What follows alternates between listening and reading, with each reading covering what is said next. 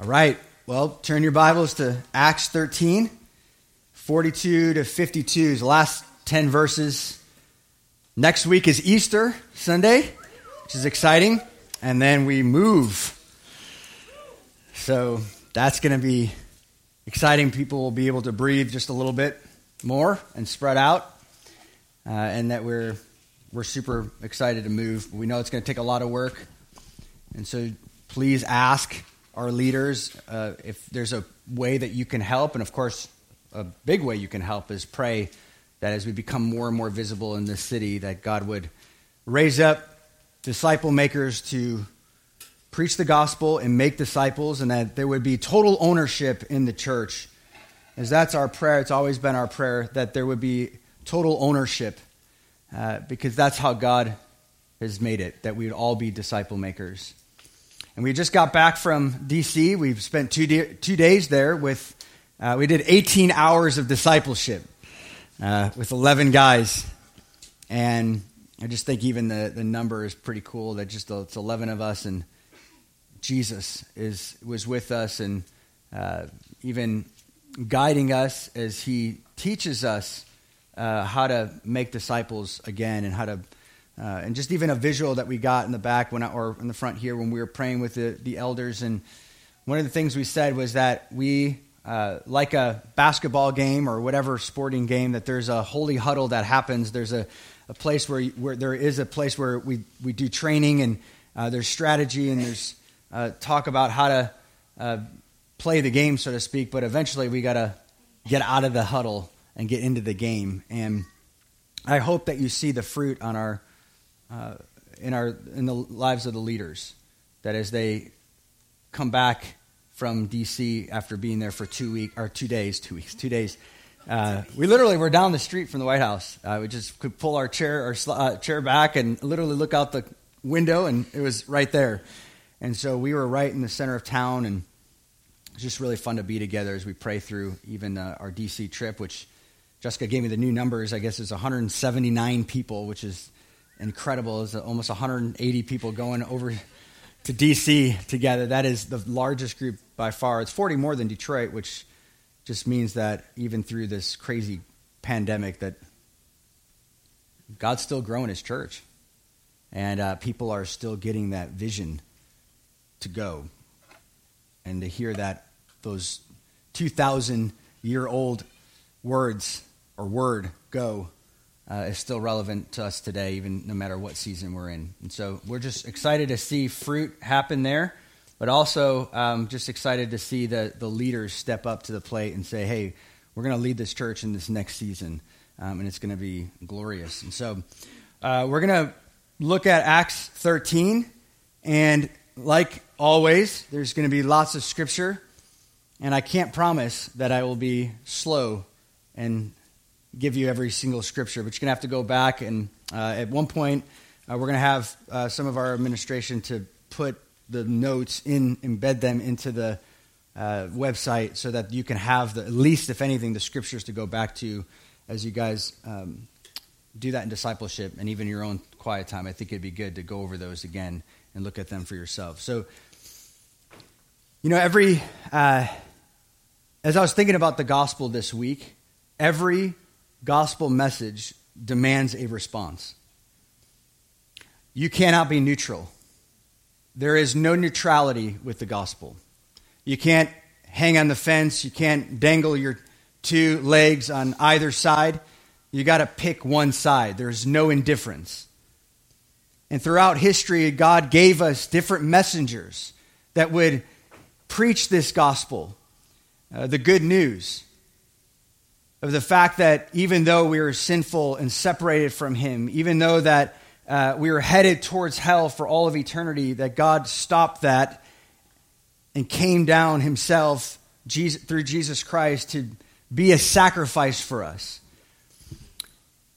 And one of the things that you see throughout Scripture that we'll talk about today that is often really sad to watch is that whether it's the prophets or John the Baptist or Jesus himself or even the apostles or throughout even the last 2,000 years of church history, this message both provokes a sense of offense and anger, sometimes indifference, but also people grabbing on to the cross, grabbing onto that message as their only hope for salvation. And so it started actually with the prophets and the priests. In Matthew 23, 34 to 36, it says, "Therefore, behold, I am sending you as prophets and wise men and scribes. Some of them will kill and crucify, and some of them you will scourge you into the synagogues and persecute you from city to city, and upon you may fall the guilt of all the righteous blood shed on earth, from the blood of the righteous Abel to the blood of Zechariah, the son of Berechiah, whom you murdered between the temple and the altar. Truly I say to you, all these things will come upon this generation." And then in 1 Samuel 22:18, it says, "The king said to Doeg, 'You turn around and attack the priests.' And Doeg the Edomite turned around and attacked the priests, and he killed that day 85 men who wore the linen ephod." In other words, these priests and these prophets were sent by God to bring reconciliation, but yet they were hated.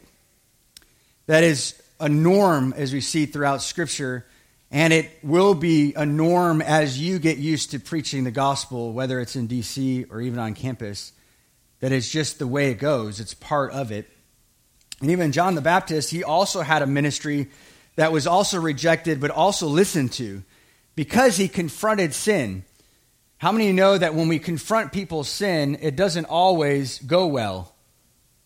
There is an offense, and we're not to take the offense out of the gospel. We are never to do that. In fact, it's to remain.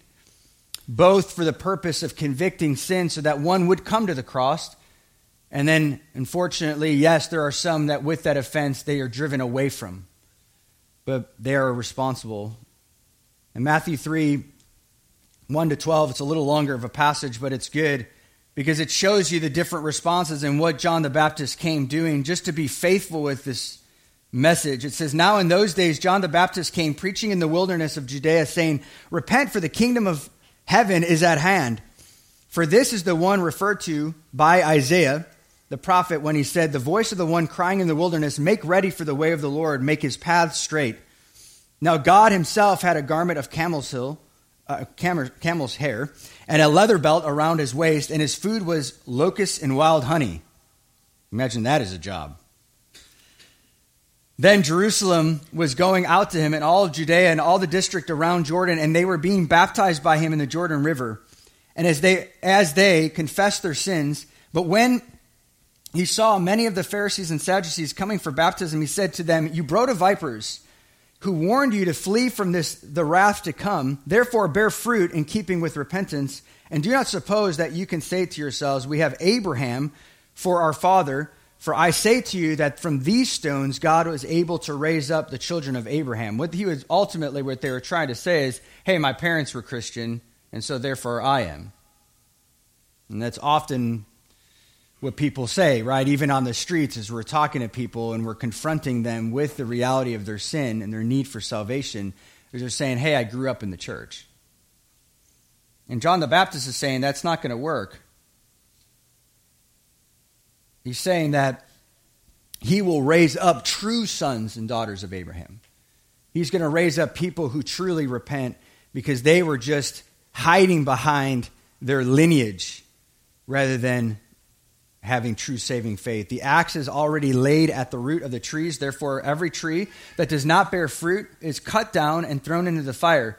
As for me, I baptize you with water for repentance, but he who's coming after me is mightier than I," he's talking about Jesus, "and I am not fit to remove his sandals.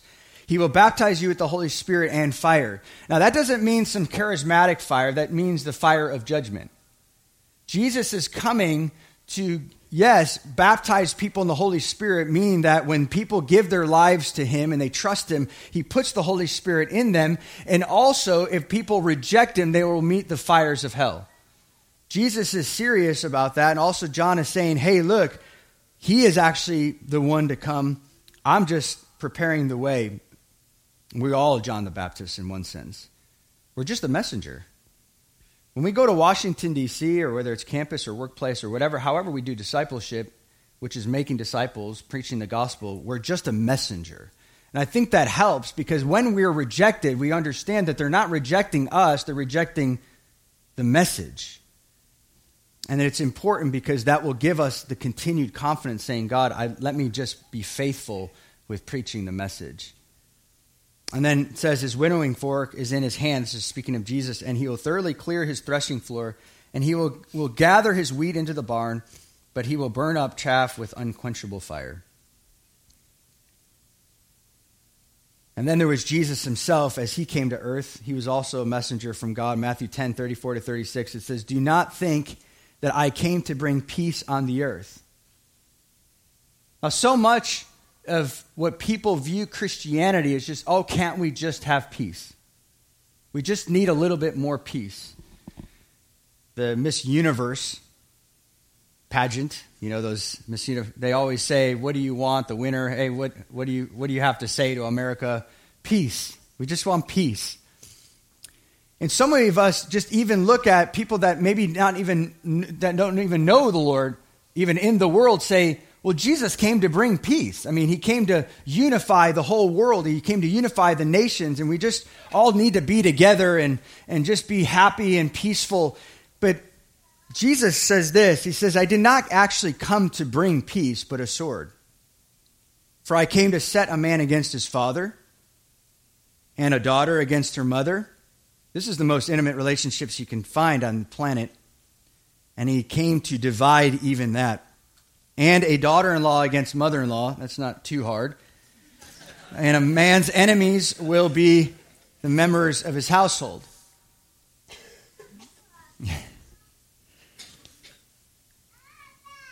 Some are laughing because it's true. The married men or women. No. But Jesus did come to bring a sword, and not that we should become giddy about that or even happy about that, but just know that that is the reality and that's true. He did come to bring peace, and that's amongst the church. That Jesus said that my family are those who do the will of God. They're my brother, my sister, my mother, my father. And Peter then, of course, you see in the book of Acts, he preached the gospel and caused division. There's so much of that as you see in the book of Acts. The gospel doesn't necessarily unify, it divides. And then the Jews also, you see in this chapter, even though they were the chosen ones, this chapter shows the mark that they began to reject the gospel once and for all in that scene, and then they moved on to the Gentiles at this point. And it's important that you see that, but then also hold the Jews in our hearts. I love the Jewish people. I can't wait to go to Israel. Not just to view the lands of the Bible, although we'll have all of heaven to see the perfect Jerusalem, the perfect state of Israel. But for now, going to Jerusalem with the eyes on, God, would you save the Jewish people? I'm so thankful that I'm a Gentile. It humbles me to read the Bible, to know that this message was always for me, but it began with the Jews. They are the chosen ones. And I love that I get to be a part of that. I get to be, it's Romans 9-11, I get to be grafted into that tree. And that's humbling, knowing that I didn't put myself in there, but that he did. And that is a glorious truth. And so let's look at Acts 42 to 44. All right. So after Habakkuk 1:5, which we read last week, it says, and Paul and Barnabas were going out, and the people kept begging that these things might be spoken to them the next Sabbath. Now, when the meeting of the synagogue had broken up, many of the Jews and of God-fearing proselytes followed Paul and Barnabas, who were speaking to him or to them, and were urging them to continue in the grace of God. So a couple of things are happening here. That the gospel demands a response, and there's two responses, one of acceptance, positive response, and two, a negative one. But let's look at the positive one right now. Let's look at those who are hungry. So number one, people come hungry. How many of you know, even after a service or after a Sunday service, people leave and say, man, that was good, that was truth, I'm hungry. Or you talk to someone on campus, or you talk to someone in your workplace, your family, and you preach the gospel to them, and there's a positive response. They haven't fully given their lives to the Lord, but there's a sense of hunger there. God's beginning to work on their hearts.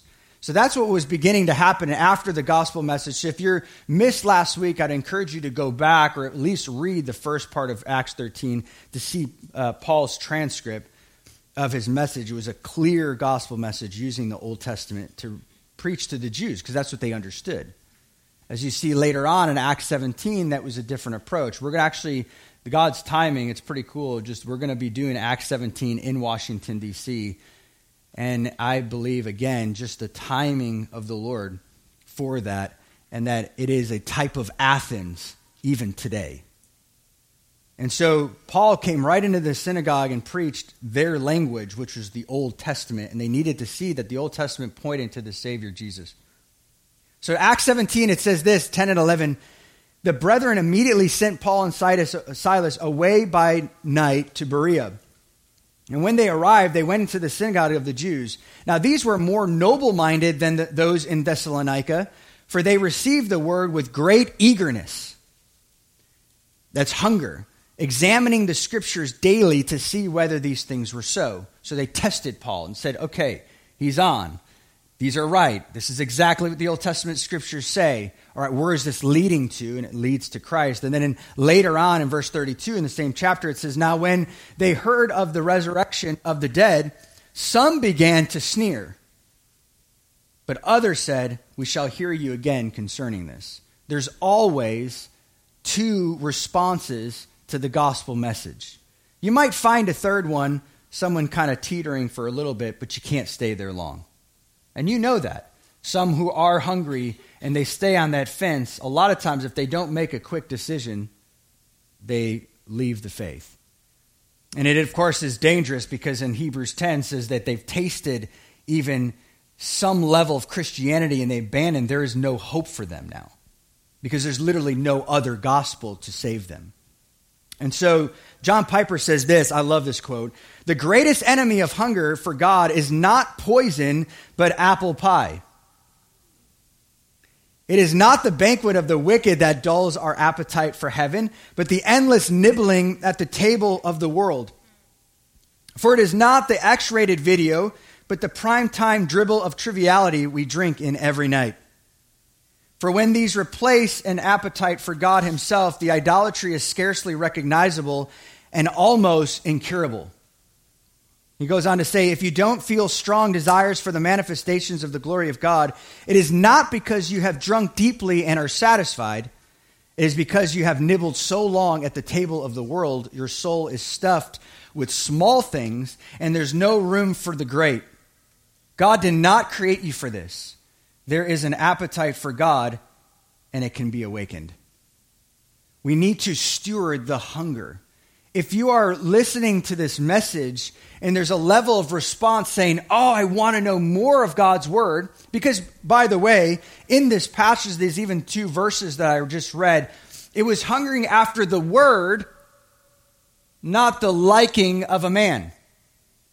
You see, they were hungry to hear God's word. They were saying, I want to hear more of God's word, not necessarily Paul. I think it's dangerous when we go into a church and say, do I like the pastor or not? You should come in and say, is he preaching the word or not? That is the ultimate scale or framework or rubric of how you evaluate church. Because this, my friends, is a pulpit. And it carries the word of God, and this speaks the word of God, and that's all that matters. Because that is what changes lives. And we must steward the hunger and not miss what God is saying. Right? Amen. Okay. We're all on the same page, I think. You can respond. But they are hungry and curious, but they did not come to faith right away. And here's what the Bible says to the people like that. In fact, you are to preach this message when people are on the fence. This is what he says in 2 Corinthians 6:2. He says, at the acceptable time I listened to you, and on the day of salvation I helped you. Behold, now is the acceptable time. Behold, now is the day of salvation. In other words, yes, there's a place where it says, hey, take what I've said, go back to the Lord, see if it's true. But we have got to get better in our gospel presentation saying, now is the day of salvation. Do not go home because you may not have another night. And it's okay because you're not manipulating people. You're pleading with people to come to Christ knowing that this might be their last hour. And it is salvation for their souls, and they don't get another chance after they die. And once we know that, it puts something in us to say, no, please don't go home without believing this message. Now, of course, that might sound manipulative to them. They might just want to please you, but only time will tell, and God knows everyone's hearts. Our job is to preach the message. God's job is to save. And their job is to respond. We all have a job, right? Hebrews 3:7-8 says, therefore, just as the Holy Spirit says, today if you hear his voice, oh, what a gift if you hear it. Do not harden your hearts as when they provoked me, as in the day of trial in the wilderness. And by the way, it's all in caps because God wants you to know. No, I'm just kidding. That's the Old Testament. It's the Old Testament. You know how you send people text messages with caps? It's like, I got the message. I can read in lowercase and uppercase. But what they're saying is, this is important. But that's the Old Testament. That's in the NESB. They cap the Old Testament, which helps you see it. But God is saying that today is the day of salvation.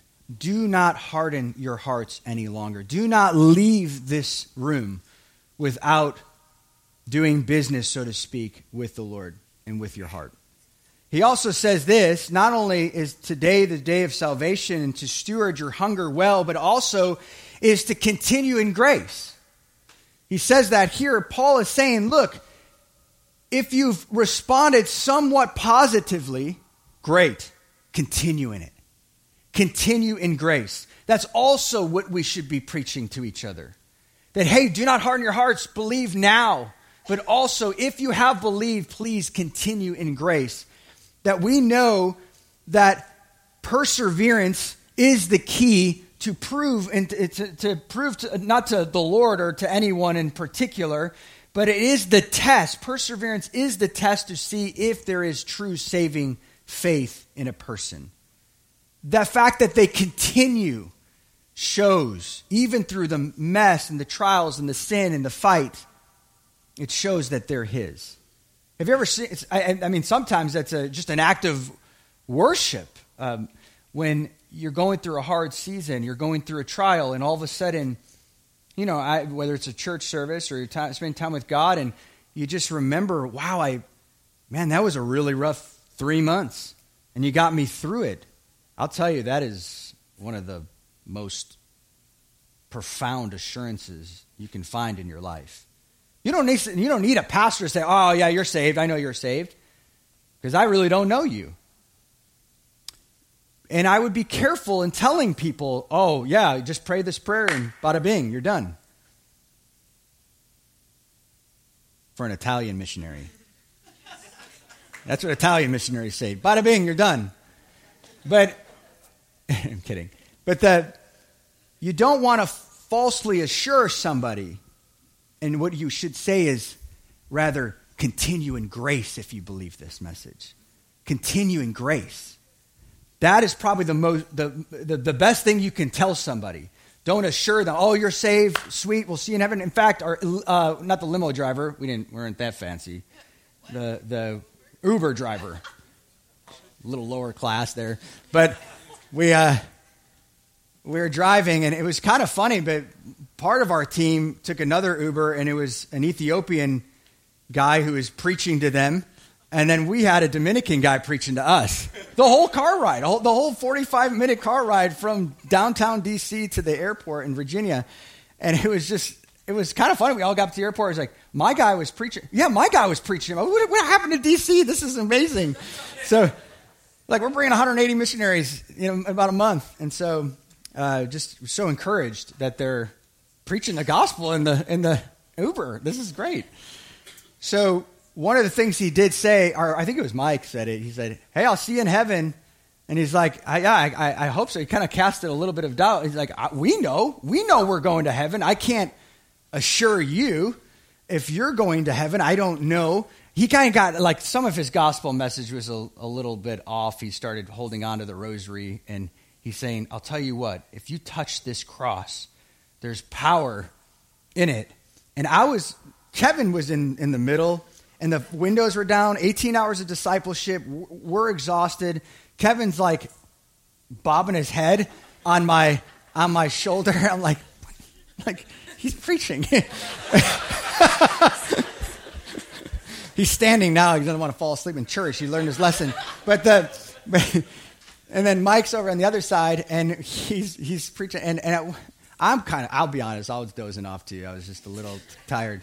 And you can't hear through the masks and all the windows are down, and we're tired. And he says, you can touch this cross, and it's like, it's power. You can find power in it. And I kind of understood what he's saying, but I was like, I am too tired. It's like, Lord, I am too tired right now. But I have to say something. I was like, sir, this isn't a superstitious faith. You cannot hold on to something material and think somehow there's power in that. There is power in the cross, but there's power in the resurrection. And so, anyways, I think he just started preaching again, and I didn't really understand half the things he was saying, but at least we set the record straight that you can't just touch crosses and somehow find life in it. But we are not to falsely assure people.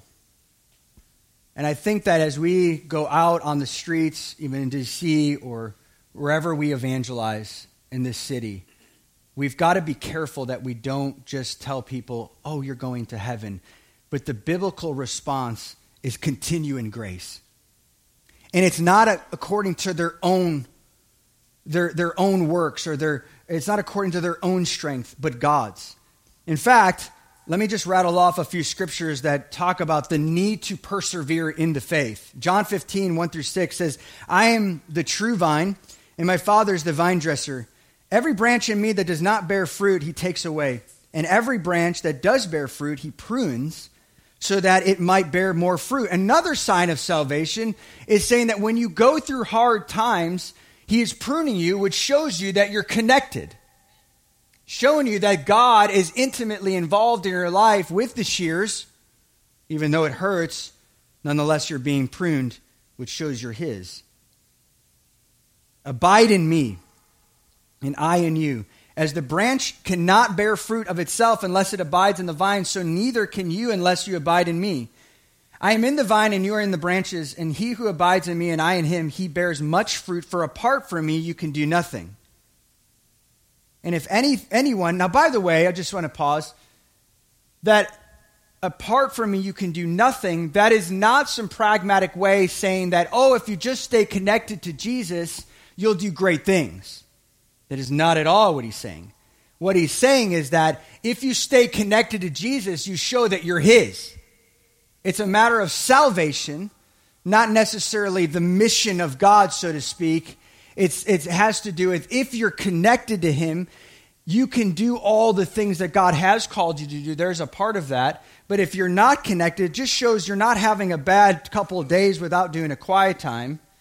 It has to do with, oh no, you're not connected to him and you don't really care that you're not connected to him. It shows that you're not a part of him. It shows that you're not his. And so if anyone does not abide in me, he is thrown away as a branch as a branch and dries up and gathers them and casts them into fire and they're burned. Now, someone that has a bad week and doesn't do a quiet time is not going to be dried up, burned, and thrown into the fire. But those who are not connected to him in salvation will. That's what that passage means. John 8:31, Jesus was saying to those Jews who had believed him, if you continue, underline, continue in my word, then you are truly disciples of mine. Key word is continue. Colossians 1:21-23, and although you are formerly alienated and hostile in the mind, engaged in evil deeds, this is our former life, and yet he has now reconciled you in his fleshy body through death in order to present you before him holy and blameless and beyond reproach, if indeed you continue in the faith firmly established and steadfast and not moved away from the hope of the gospel that you have heard, which was proclaimed in all creation under heaven, and of which I, Paul, was made a minister.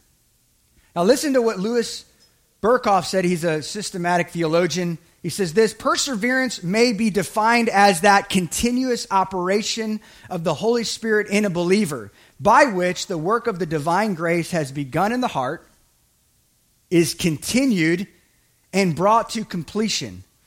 It is because God never forsakes his work that believers continue to stand to the very end. The key word is continue, but it is not your strength or your continuing. It is a partnership with the power of God giving you the power to continue. It is a partnership. It is, and I'll read another couple of quotes that will more clarify that, but Hebrews 3:14 says this: for we have become partakers of Christ if we hold fast the beginning of our assurance firm until the end.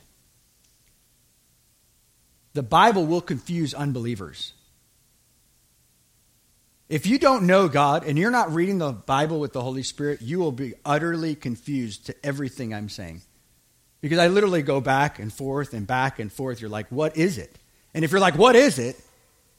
Ask the Holy Spirit first to save you so that he can now reside in you. And then the second prayer is ask him to illuminate your mind so you understand the scriptures. 1 John 2:19 says, they went out from us, but they were not really of us. For if they had been with us, or of us, they would have remained, keyword underline, they would have remained with us if they were really of us. But they went out so that it would be shown that they are all not of us. What is the of us? Meaning that they're spiritually brothers and sisters. They're not of this family because they left for good. Now, this is not talking about when people leave the church for a season and they're frustrated or they're offended. That's not. But if they remain offended, they're not of us. And I'm not talking about of this church. I'm talking about not of God. Because what happens is it's clear in the text that only those who continue in the faith and in the walk with God, allowing him to speak into our lives, it shows that we're his. Does that make sense? Okay. So not all professions of faith are genuine. In Matthew 13:18-23, this is something that's in my mind every week. It helps me to understand. It helps me to get a bigger picture of the kingdom of God and how it works within this kingdom of the world. Matthew 13:18-23 says this: hear then the parable of the sower. So this is Jesus explaining. When anyone hears the word of the kingdom and does not understand it, the evil one comes and snatches away what has been sown in his heart. We've all seen that, right? This is the one on whom the seed was sown beside the road. The one on whom seed was sown on the rocky places. Yes, it's on the side of the road. So the one on whom the seed was sown on the rocky places, this is the man who hears the word and immediately receives it with joy, and yet he has no firm root in himself, but only temporary. And when affliction or persecution arises because of the word, immediately he falls away. So sometimes we're like, we preach the gospel, we invite someone to church, we're walking with them, and then all of a sudden we're like, oh no, the first time they're tested. And we're kind of almost sitting on the edge of our seats, wondering what are they going to do? And that's okay. I think we should be there. We should not manipulate them or pamper them or try to get them out of the trial because they need that trial to see if they're his. God is going to test every person in this room. multiple times until you die. But every one is meant to be both a place of strengthening your faith, improving your faith. And there's two things that always result from a trial. But he immediately falls away.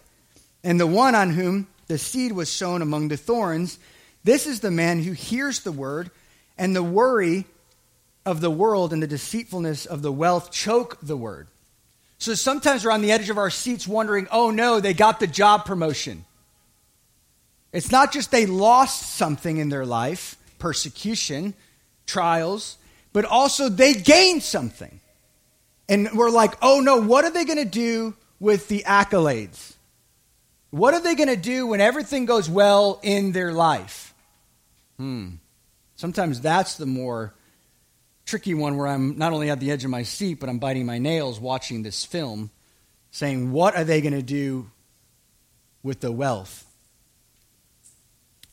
So, and the one whom the seed was sown on the good soil, this is our hope for everyone, this is the man who hears the word and understands it, who indeed bears fruit and brings forth some 100-fold, some 60, some 30. Now that's encouraging too. Now all of us should want 100-fold. But even if we have just, we're looking like a barren tree and pop goes the grape. It's like, whew, praise the Lord, I'm in. That guy's in. You can't eat much of a lunch on that tree, but he's in.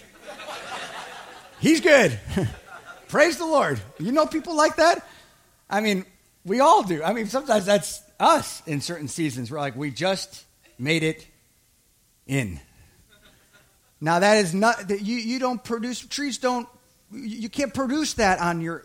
You can't do that. You can't make it on your own strength. It's got to be the Lord, and that is comforting.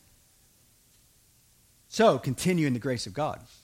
Continue in it, not falling back to license. Because that's often what Paul's opponents were saying. But, well, Paul, you're talking about grace so much. Well, if I just sin, well, grace, you said grace is going to abound all the more. And I love that feeling when I'm in sin and grace covers me. I love the wave to wash off all the sand.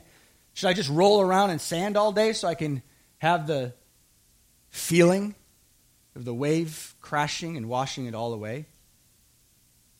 He says no. It's rhetorical. No, that's not how grace works. Because one day you'll be rolling in the sand and you'll die without the wave crashing over you. And we don't want to take advantage of the grace of God. It says at multiple places in the scriptures. Sinclair Ferguson says this: there is no doctrine of the security of the believer as though God's keeping us took place irrespective of the lives we live. In other words, well, let's just finish. Indeed, there is no such thing in the New Testament as a believer whose perseverance is so guaranteed that he can afford to ignore the warning notes, which are often sounded so frequently. In other words, you can't just assume, hey, you know what? I get it, once saved, always saved. That is true. But you can't just get saved and be like, hey, you know what? I'm good. And ignore the warning. The warning is more relevant to the one who is saved. It's like, oh boy, he's warning me right now. What do I do with that? What am I supposed to do right now? The unsaved is like, they ignore the alarm. You know, if you ignore the alarm too long on your iPhone, it goes silent. That will happen to many of us. If you ignore the alarm for too long, you can't hear it anymore. And the believer's like, I just heard the first 3 seconds of it. I'm in. I heard it loud and clear. I'm repenting. I'm continuing. I'm moving forward.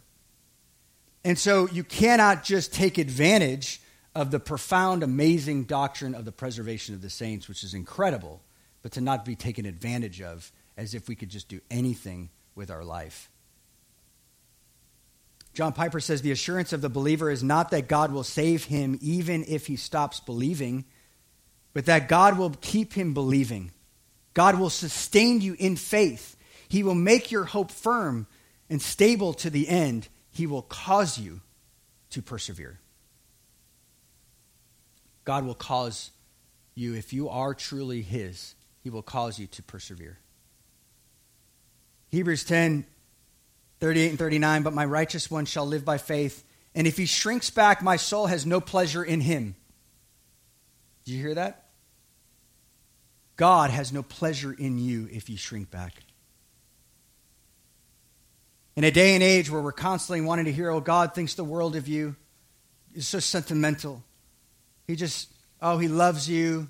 I mean, Joel Osteen's got a box about this big, and you could buy it at the store, and you just press the inspirational messages all day long. It's meant for your desk at work. The boss just gives you a hard time, tells you to get moving and give me that whatever paper. I don't like him. Press the button. God has a wonderful plan for your life. You mean the world to me. It's just he just keeps going. That's not helpful.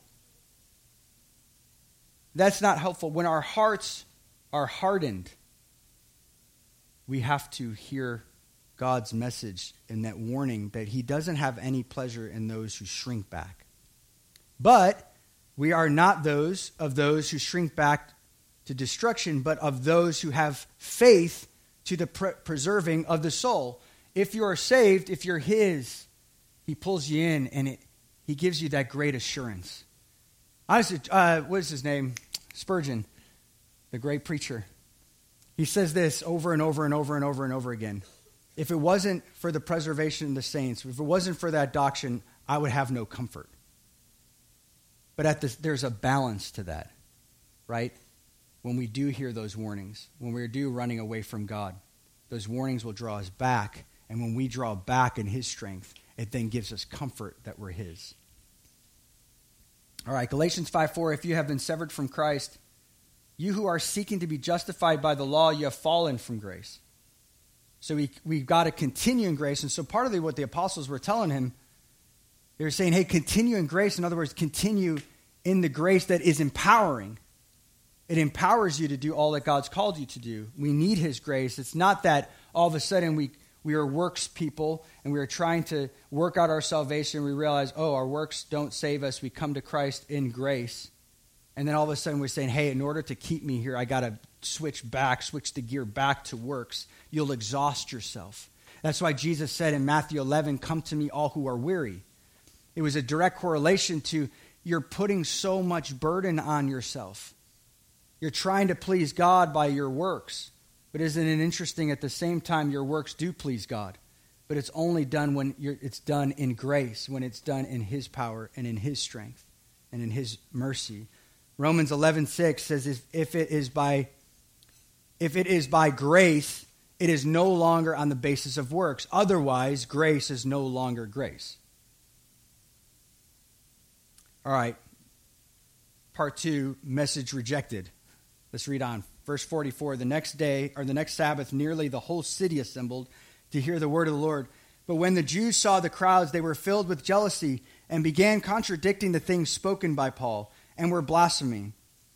Paul and Barnabas spoke out boldly and said, it was necessary that the word of God be spoken to you first, since you repudiate it and judge yourselves unworthy of of eternal life. Behold, we are turning now to the Gentiles. For so the Lord has commanded us, if I have placed you as a light for the Gentiles, that you may bring salvation to the ends of the earth, that's the Old Testament, which they should have known, that this message was for the Gentiles too. See, the Jews were jealous. That's what this passage means. They were jealous because they were saying, hey, look, this message is for us. Who are these guys? If we reject, certainly I hope they don't accept, because that in itself made them jealous. And Paul actually talked about that in Romans, that this jealousy was hope. It was even part of God's plan to bring the Gentiles, saying, hey, if they're getting it, I want in on that. But they became so hardened. But God still said, I still have a plan for you. You could see the grace of God even in that. that his arm is not too short to save anyone, no matter how hard-hearted they are. That's why we should always continue to pray for our friends and family, no matter how hard they are. Because God's arm is not too short to save.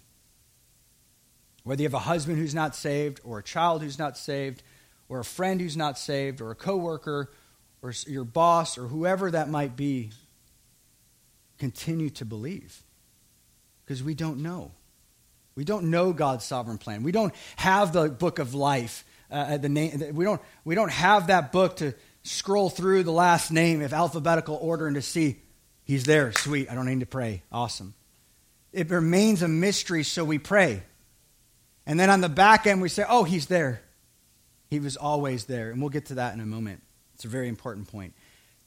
The Jews were jealous of the Gentiles, and they did not want them to be saved, so they began to blaspheme God. They began to contradict Paul in the moment. See, Jonah 4:1-3 says, But it greatly displeased Jonah, and he became angry. He prayed to the Lord, and he said, Please, Lord, was not this what I said while I was still in my own country? God, did I not tell you that if I did go, they would be saved? I didn't really want to go. I don't want them to be saved. Therefore, in order to forestall this, I fled to Tarshish. For I knew that you are a gracious and compassionate God, slow to anger and abundant in loving kindness, and one who relents concerning calamity. Therefore, now, O Lord, please take my life. For death is better to me than life. What a miserable old man. But sometimes that is us. And you know why? You want to know why, or how I should say, how this comes about in our life? Let's just say you get saved at 18. You live this life for 20 years. You watch your brother, you watch your sister, you watch people close to you, and they even made more of a mess of their life than you did. And all of a sudden, they get saved, and God blesses their life so richly, maybe even to the extent more than you. And you say, how can that happen? And you forget that the grace of God saved you. And that's what happened. Jonah, who is God's prophet, he was in ministry. He should want people to be saved. This is like his job description. And he decides to be grumbling and complaining and going the exact opposite direction. Because he could not bear one of the most evil people on the planet at that time, the Ninevites. He could not bear the fact that this loving God would show mercy to them as much as he showed mercy to Israel. The Jews contradicted Paul, blasphemed. But yet, God loved the Jews so much that he said, everywhere you go, preach to them first. Matthew 15:24, and he answered and said, I was sent only to the lost sheep of Israel. Matthew 10:5-6, these 12 sent out, instructing them, do not go in the way of the Gentiles, and do not enter any city of the Samaritans, but rather go to the lost sheep of Israel. Do you see God's heart? The purpose is to see his heart in this, that he loves the Jewish people. He has not neglected them no matter how hard-hearted they are. Luke 24:47, repentance for forgiveness of sins would be proclaimed in his name to all the nations, beginning from Jerusalem. Acts 3:26, for you, God raised up his servant and sent him to bless you by turning every one of you from your wicked ways. He's speaking to the Jews. And then Romans 1:16, for I am not ashamed of the gospel, for it is the power of God for salvation for everyone who believes, to the Jew first and also to the Gentile. The scriptures were clear that this message was for both. But God said, because I love my people, preach the gospel to them first. And this is the first time that he said, look, because they've rejected, you're going to the Gentiles full time now. But I'm still keeping my eyes on the Jews. That's the God we serve. That you'll go with the hungry on campus. You'll go with the hungry. You've got to go with the hungry. But do not neglect the hard-hearted, at least, if anything, in prayer. And if God gives you an opportunity to share with somebody. The scriptures are clear. John 3:18, those who do reject do have consequences. John 3:18, he who believes in him is not judged, but he who does not believe has been judged already, because he has not believed in the name of the only begotten Son of God. John 5:40, you are unwilling to come to me so that you may have life. John 8:24, therefore I said to you that you will die in your sins. Unless you believe that I am he, you will die in your sins. There's only one way of salvation. Paul and Barnabas now turn to the Gentiles, but I want to just show you that this isn't just because God's irritated with the people, and now he says, okay, just go and move on to somebody else that might be willing to listen. You, all of us in this room, unless you're Jewish, he literally had you in mind. Way back in Isaiah 700 years ago. Isaiah 49:6 says, he says, is it too small of a thing that you should be my servant to raise up the tribes of Jacob and to restore the preserved ones of Israel? I will also make you a light of the nations, so that my salvation may reach to the ends of the earth. Isaiah 42:1 and then 6. Behold my servant whom I uphold, my chosen one in whom my soul delights. I have put my spirit upon him, and he will bring forth justice to the nations. What an amazing, big vision God we serve. It's incredible. The message is accepted by the Gentiles, and I love this. It says in verse 28, when the Gentiles heard this, they began rejoicing and glorifying the word of the Lord, and as many as had been appointed to eternal life believed. And the word of the Lord was being spread through the whole region. They were so excited. They're like, are you kidding? I'm a part of God's plan. I believe this word. They began to glorify. They began to get this sense of joy, and then they immediately went on mission because their lives were radically transformed. But one little caveat here in this passage that I think would be really helpful for us, again, to be reminded of, is in verse 48, it does say, as many as had been appointed to eternal life believed. God does appoint people to eternal life. There is this sense of God's sovereignty in your salvation, but there's also this sense of human responsibility. And do not ask me to explain that, because I don't know how to. And I'm not saying that because I'm a rookie. The greatest theologians on the planet don't know how to do that. J.I. Packer says this, the particular antinomy which concerns us here, or paradox, that concerns us here is the apparent opposition between divine sovereignty and human responsibility, or putting it more biblically, between what God does as a king and what he does as a judge. Scripture teaches that as a king, he orders and controls all things, human actions among them, in accordance with his own eternal purpose. Scripture also teaches that as judge, he holds every man responsible for the choices he makes and the courses of action he pursues. Thus, hearers of the gospel are responsible for their reaction. If they reject the good news, they are guilty of unbelief. In other words, if they reject, it's our fault. If we accept, it's his. In other words, we can't save ourselves, and the doctrine of the sovereignty of God is one that is so profound, and it causes us to worship, not run away. Realizing there's no way possible, looking at my life and my past, that somehow I just woke up one day and chose to follow him. It was him. John 6:65, no one can come to me, speaking of Jesus, he's speaking this, unless it has been granted from him, from the Father. In other words, you can't even go to Jesus unless the Father's beginning to work into your life and presents you to him. Colossians 3:12 says, so as those who have been chosen of God, holy and beloved. I'm just going to rattle a few off, but I want you to see over and over and over and over and over how this word chosen and the elect are full in the Bible. I mean, it's passage after passage after passage after passage. And just one little side note, that people often have come to me, and we've had many conversations saying, well, God doesn't teach predestination, or God doesn't teach that God appoints people and no one, he doesn't choose anyone. then what do you do with Colossians 3:12? So as those who have been chosen of God, holy and beloved. 2 Timothy 2:10, for this reason I endure all things for the sake of those who are chosen.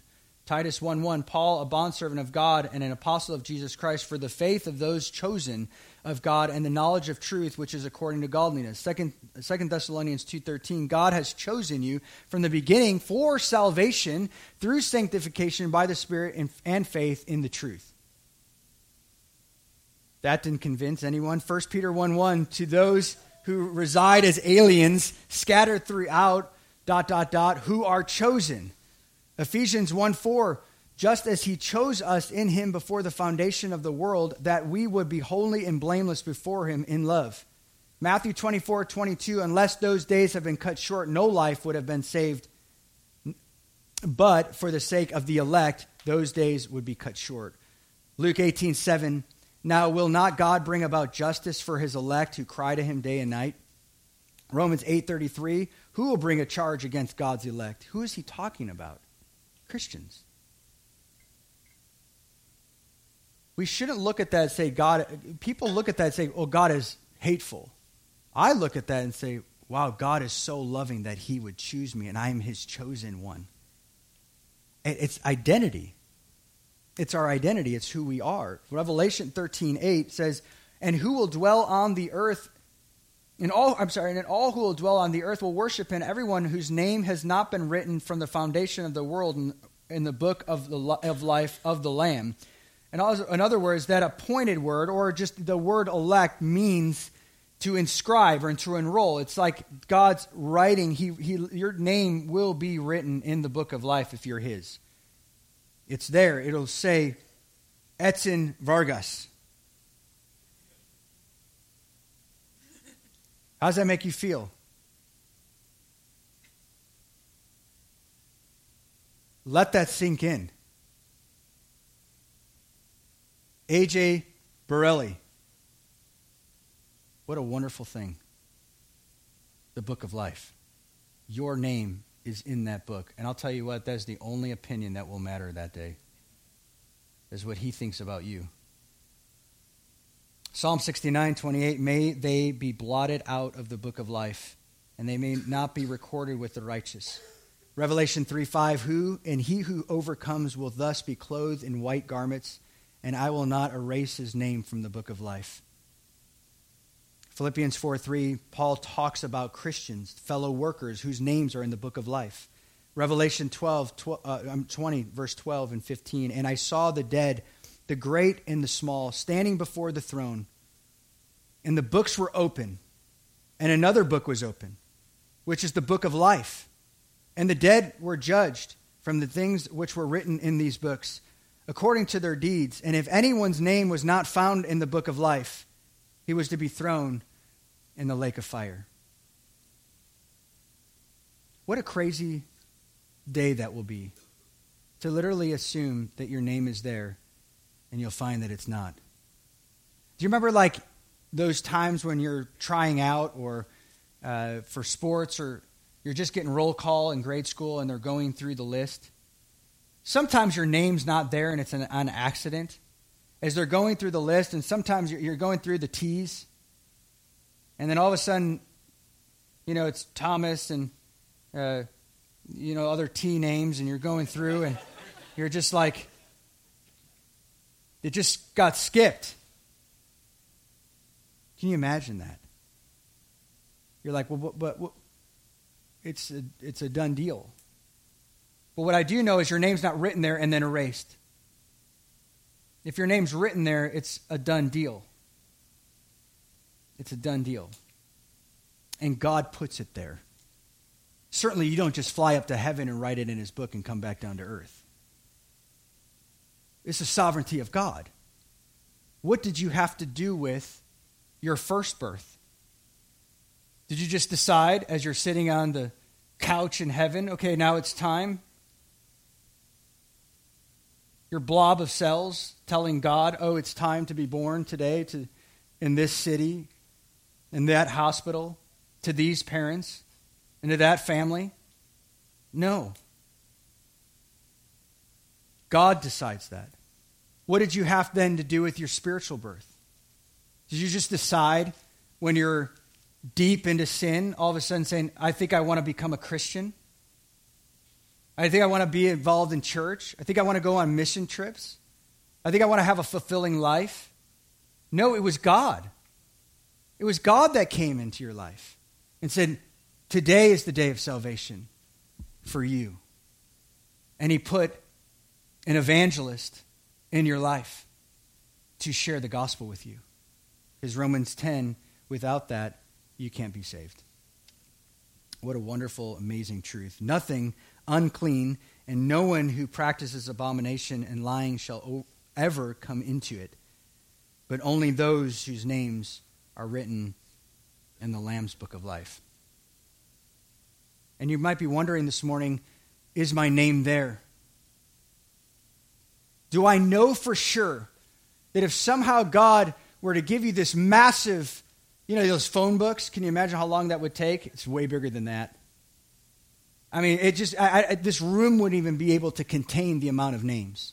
If that just fell on your lap and you had all the time in the world and you were just flowing through the pages, oh, where's my name? Where's my name? Where's my name? Would you find it there? Do you have the assurance to not even, for God to even throw the book at you, to find even the name, because you know that you know that you know that you're his? That is the gift of assurance. It wasn't, this doctrine of the sovereignty of God is not easy. In fact, Jonathan Edwards said this was a terrifying doctrine. It was terrifying to know that this God is in total control and that he saves whom he wants to save. It puts us in a sense of we are so helpless.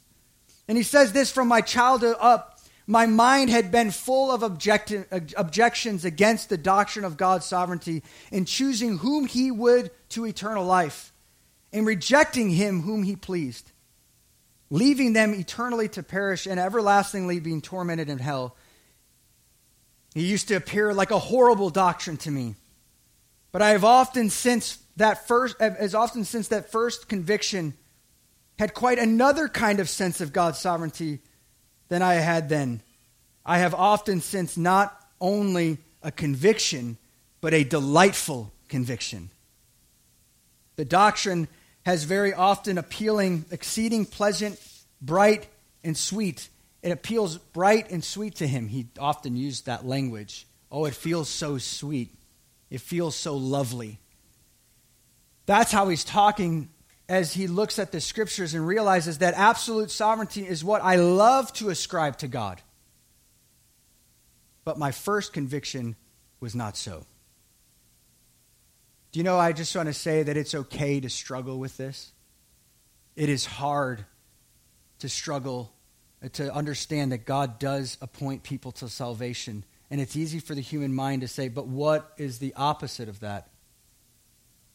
But to understand that it's in the Bible. That you can still struggle with it, but also land that it's still in the scriptures. And then know that the greats before us have said, this is a struggle, but I've found that God's word is lovely and true and pure and right. Another pastor says this, God's sovereign election, we're almost done. God's sovereign election and man's exercise of responsibility in choosing Jesus Christ seem opposite and irreconcilable. And from our limited perspective, they are opposite and irreconcilable. That is why so many earnest, well-meaning Christians throughout the history of the church have floundered trying to reconcile them, since the problem cannot be resolved by our finite minds.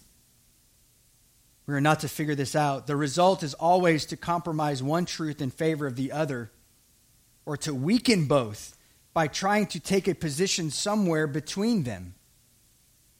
We should let the antinomy or the paradox remain.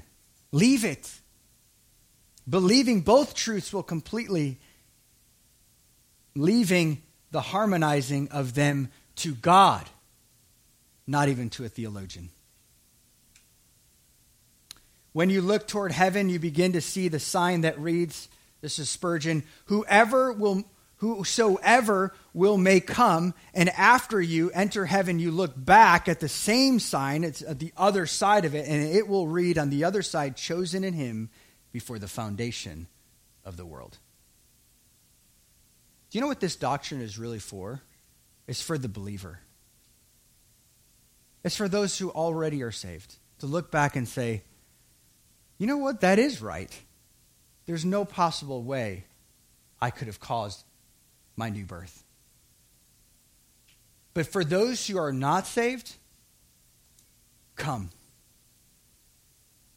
Because you have a responsibility to accept this message. Philip Ryken said, election is best understood in hindsight, for it is only after coming to Christ that one can know for sure whether one has been chosen in Christ. Those who make a decision for Christ find that God made a decision for them in eternity past. It is like the words of the anonymous 19th century hymn, I sought the Lord, and afterward I knew he moved my soul to seek him. Seeking me, it was not that I found, O Savior, true. No, I was found by thee. And that is what causes you to worship. You want to know how to worship? You don't need to find the latest Bethel song. You need to find truths of the scriptures that will cause you to put you on your knees and realize, wow, he has chosen me. He loves me. He's given me the grace to respond, that it was not according to my will, but to his. Spurgeon says, somebody said to me, you can't preach that doctrine. Stop. You can't preach it to everybody because they may not be the elect. You might offend people. And of course, Spurgeon in classic fashion said, well, if you'll go around and pull their shirt up so I can see if they have an E stamped on their back, referring to election or elect, I'll preach only to them. But see, I don't know who they are, and so we will go to the ends of the earth, because this secret is the decree known only after faith, not before. So I can, with no hesitation, cry out to all to come to Christ. Woo! That's good. So what are you supposed to do? Preach both. But when you're on the streets, come, come, come. And when they do, 20 years from now, that disciple that you made, you'll look back together and say, oh, but it was him. It was him. What a beautiful, amazing doctrine. And then last but not least, verse 50. But the Jews incited the devout women of prominence and the leading men of the city and instigated a persecution against Paul and Barnabas and drove them out of their district. But when they shook off the dust of their feet in protest against them and went to Iconium, and the disciples, listen, were continually filled with joy and with the Holy Spirit. The persecution always does two things. It produces joy in us. But then oftentimes, as we might see, maybe even in the coming days, it will move us out of that city to go to another one so they too can hear the gospel. And that's all the disciples did. They were just faithful, simply faithful. But Paul understood in 2 Timothy, this was 2 Timothy 3:11, persecutions and sufferings such as happened to me at Antioch. This is the story, literally, he told. And at Iconium and Lystra, which we'll discover in chapter 14, what persecutions I had endured, and out of them all the Lord rescued me. He always does. 2 Corinthians 11:25, he also describes this scenario. 3 times I was beaten with rods. Often I was stoned, which we'll find out a little bit, literally in the next chapter in Lystra. 3 times I was shipwrecked, day and night I spent in the deep. I have been on frequent journeys and dangerous from rivers, which you just saw. You got to cross one of the most dangerous river to get to Antioch. Dangerous from robbers as they went through the mountains. Dangerous from the countrymen. Dangerous from Gentiles. Dangers in the city. Dangers in the wilderness. Dangers on the sea. And dangers amongst the false brethren, the beloved Jews. Paul shook off the dust of their feet we will do this in D.C. Now, we're not looking to do that. We're not just going there and the first thing we do after we get off the airplane is dusting off the seat from our, sand from our sandals, and we're like, what are you doing? I'm just came from the beach. No. You can't go into D.C. already judging them. You go in with this sense, God will save people. He has appointed them to salvation. We're certainly not bringing 180 people there to see people perish. We're going them to see them saved. And then, when you get into a scenario where you're being pushed out of that district, or you're being pushed out of that area because they are hard-hearted, you have to understand Jesus said this, and they were simply obeying him. And he said, but whatever city you enter, and they do not receive you, go out into the streets and say, why did he have to do that? I'm cool with the sandals, but saying this, I'm not sure. But even the dust of your city, which clings to our feet, we wipe off in protest against you. Yet be sure of this, that the kingdom of God has come near. And I say to you, it will be more tolerable in that day for Sodom than for this city. Do you know why?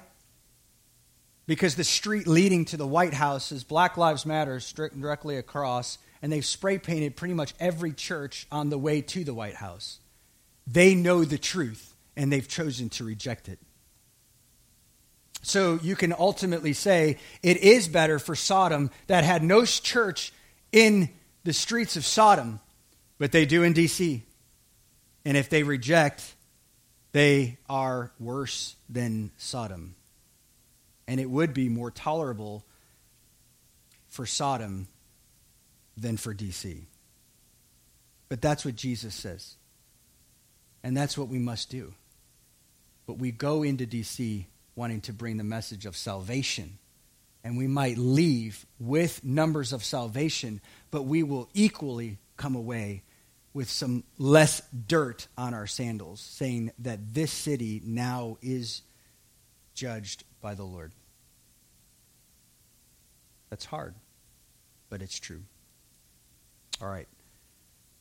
Have the band come up. I want us to pray for DC since we just got back from there yesterday for 2 days, and we're heading there in about 5 weeks, I believe, right? So anybody else that wants to come, sign up and go. We'll figure out a way for you to get there. Somehow. Sorry. Yeah. Jessica's like, it's like the awkward smile that, it's like I do want people to go, but, no, we need you. We need more troops on the ground, for sure. But I love that as they left that scene, they were joyful. And I believe that God is going to produce even that same joy in the hearts of our people as we distribute across the streets of the District of Columbia. But Jesus did say, Matthew 12, verse 30, he says, he who is not with me is against me, and he who does not gather with me scatters. In other words, there's no neutral ground. You can't be there. If you feel like you're there and just give me more time, you may not have time. You're not guaranteed life more than a few seconds from now. And today is the day of salvation. And I believe it would behoove you to give your life to him. I think it would make the most sense now to give your life fully to him. Just as George Whitefield continually said, come, please, come. Eternity is a long time. It's a long time. In fact, it doesn't even make sense to say it's a long time because it's forever. In fact, our finite minds can't even comprehend a long time, forever. We can't comprehend that. But it is what it is. And may your name be put in the book of life long before with the hand of God, written in ink that will not erase. And if your name is there, and today is the day of your salvation, believe. I'm not going to ask you to pray a prayer because you need to pray. You need to talk to God. I'm not going to give you the words, but you need to just say, I need you.